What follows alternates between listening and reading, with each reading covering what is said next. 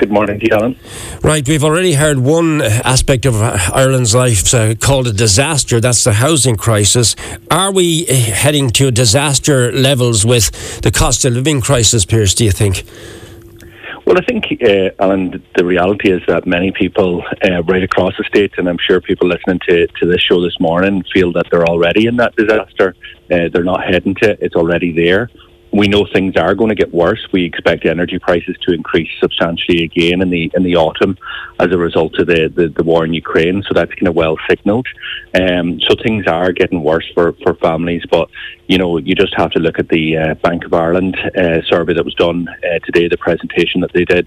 They estimate that 1 in 3 households are just about making ends meet. We know from those working on the front line that people are queuing for food parcels that never thought that they would be standing in such queues. Families who would have donated to charities in the past are now the beneficiaries of those same charities. And look, everybody sees it around them. They see it in terms of the cost of petrol and diesel, their electricity or gas prices. They see the prices of food now starting to go up. They see clothing starting to go up. And we started from a terrible base. We started from a point where we had the fourth highest energy costs in Europe. We have the highest childcare costs. We have the highest rental costs. House prices are completely out of control. Childcare is second mortgage for too many families. So we started from a terrible place, and these price increases has tipped many families across the edge, and that's why we need interventions now from government. Now, you've called for an emergency budget, haven't you? What response have you been given from government parties with this call? Well, look, I think, we've been calling for this now for quite a while because we recognise what's happening out there. And in fairness, organisations such as like the Economic Social Research Institute, the ESRI, the Irish Fiscal Advisory Council, that's a council that was set up to make sure that we don't have a boom and bust, that we manage our finances properly. And also the central bank have all said that there is additional scope for targeted measures to deal with the cost of living. So they're on the same page as Sinn Féin on this. We've heard some backbenchers from government, from the government benches have been come out on the same page as us. But unfortunately, the parties and their party leaders, Neil Martin, Leo Varadkar and Eamon Ryan, have their head firmly dug in the sand. They're making a virtue of the fact that they're not going to do anything for at least 4 months until the budget time. And we don't believe that's sustainable, that people can't wait 4 weeks, never mind 4 months. People are worried about this weekend, never mind what's going to happen in the middle of October, and that's why we're putting down a motion in the Dáil looking for that emergency budget and trying to force government's hand on this issue. And what they're probably going to say to you, Pierce, is that this is a worldwide crisis. It's not just Ireland, but every country is going through this at the moment. I see in certain African countries we could be looking at potential famines in these places. So as bad as things are here, they could be far worse in other countries. So when they put these arguments up to you, what will your reaction be?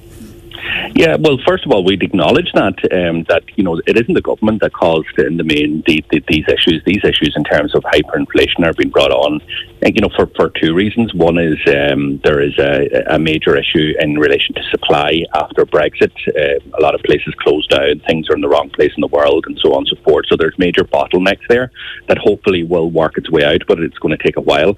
And then the second part of it is in the areas that are probably most acute in terms of price rises are as a result of the illegal and aggressive war that Russia is waging in terms of Ukraine and the sanctions and the flow out from that. So we recognise that it's not the government's fault for, in the main, house prices, rents. That's the fault of the government. High childcare, that's the fault of the government. But what's happening right here, right now, is mostly not the government's fault. But where the government, so good, and we also recognise, Alan, that the government can't protect everybody from this. It's just impossible to do so. But we do acknowledge that the government can do more and must do more, and they need to be targeted on low and middle income earners. Right. And it's not just us, as I said. The ESRI, the Central Bank, the Irish Fiscal Advisory Council are saying the same thing. So therefore, we need to see measures that will look at cash payment, cost of living cash payments to to low and middle income households, people earning up to €60,000. We need to see social welfare rates increase. If they were to increase in line with inflation, they'd have to go up by at least about $750 more. We need to see targeted measures at renters that would put a month's rent back into people's pockets. We need to slash the cost of childcare, and we need to bring petrol and diesel and home heating oil down to the maximum levels, reduce to the maximum amount we can under the European rules. This is all possible. This could be done this week if the government had the political will to do it.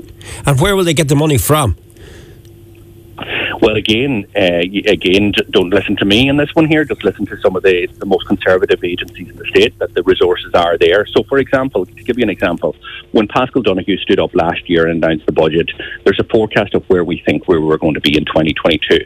We thought the state would be, or the Department of Finance thought the state would be a deficit of the region of €8 billion. The SRI has come out last week and said, no, we actually are going to have no deficit at the end of the year. We're going to have a surplus of 1.6 billion. That's a turnaround of €10 billion. A positive situation of €10 billion. That's why conservative agencies like the Central Bank, ESRI and Irish Fiscal Advisory Council are saying to the government, you have space to do more, but it needs to be targeted and it needs to deal with the cost of living pressures, because everybody recognises that there's an issue here. The problem that some of these agencies have pointed out to the government is what the government have done so far is not targeted. 90% of the measures they introduced since the start of the year were not targeted. So that's why the type of suite of measures that we have announced in the main are targeted at those who need it most to protect them from the cost of living increase. Because the other point, Alan, is this: poor households suffer inflation at a higher rate than wealthier households. So if two people are listening to this this chat this morning, and say one of them is from the top 10% of wealthy households and the other is from a bottom 10%, then their inflation rates are different, and there's about 1.5% of a difference between them, because poor households spend more on energy, spend more on food, spend more on the basics than wealthier households, and that's why it impacts on them a lot worse than wealthier. And also rural households fare worse in terms of inflation than urban households. Well, it's a while since I've done this, but let's throw this out to our Morning Mix listeners now to see where they are finding the highest emphasis at the moment in trying to cover their costs, because you're after sharing with me information where people are now going looking for food parcels, who up to recently would have been subscribing and donating to various charities themselves, which is a frightening statement to make this morning, Pierce. How bad is it? It is bad, and that's at the acute end. We heard, just a fortnight ago from a charity in the Midlands who expect the number of people who are attending for food parcels to triple. This is major stuff, and that's at the acute end. But not everybody's going to be queued for food parcels. People are just trying to make it through, but there's a huge amount of anxiety. Like last week, my kids, right across the state, children are finished up school. There's a lot of parents out there that are wondering, how am I going to afford to put them back to school in September? How am I going to afford all the new uniforms, the books, all of that, those costs? There's people there that are, to see the Energia bill or the Bord Gas bill come in, it's twice as much as it was last year, if not more. And they're worried, well, what happens if the washing machine breaks down? What happens if I need a new set of tyres on my car to get from A to B? These are things that, many of these families didn't have to worry about this time last year, but now are a real source of anxiety. Families who booked holidays thinking that, after 2 years of lockdown, that we'll go away on holidays, now they're wondering how they're actually going to pay for the holidays, because the cost of living crisis has impacted so much on their finances. So there's an urgent need to do this. And look, Boris Johnson across the water is no lover of the working class. We all know that.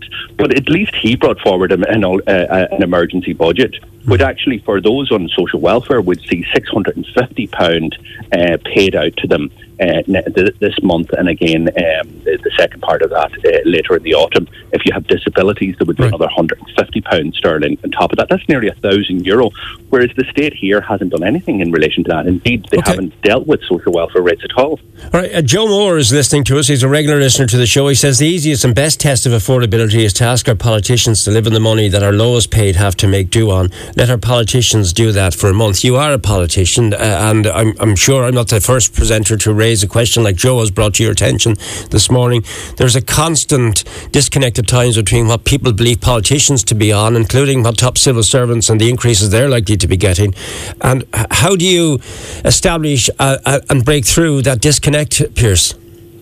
I think it's crucially important that people remain rooted, especially when you go into political life. I think people go in from all different political parties for good reasons, but they do get paid a lot, and obviously as you become a minister, you get paid a lot more. It's huge money. You're circulating in people that are paid the same, and sometimes you lose touch with what is happening. And I think that's what's happened spectacularly to this government. The idea that these parties think that families can hold on for another 4 months in the middle of a cost of living crisis that we've not seen for over 3 decades is just bonkers. And really they need to get in touch with what is happening out there, what people understand is happening out there, and they need to react. And that's what we're trying to do, Alan, this week. It's about putting pressure on the government. Will it work? I don't know. But there is backbenchers there that have been criticising the government for not acting. On Tuesday and on Wednesday there will be an opportunity for them to put their money where their mouth is and vote with us to try and pressurise the government to act. And Joe's request there that politicians try and live with the lowest pay, the lowest affordability pay for a month. What's your reaction to that? I think it would be a very good test. I'm somebody who obviously in the past, before I was elected to the Dáil, had been living in those type of scenarios, so I'm well familiar. And look, I think some of us, in fairness, are in touch with what is happening in the world out there. That's why we're arguing for these needs. So we don't need tests like that there. We understand exactly where people are at. But I think, what I look at in the other side of it is this, Alan, like every year politicians get pay increases.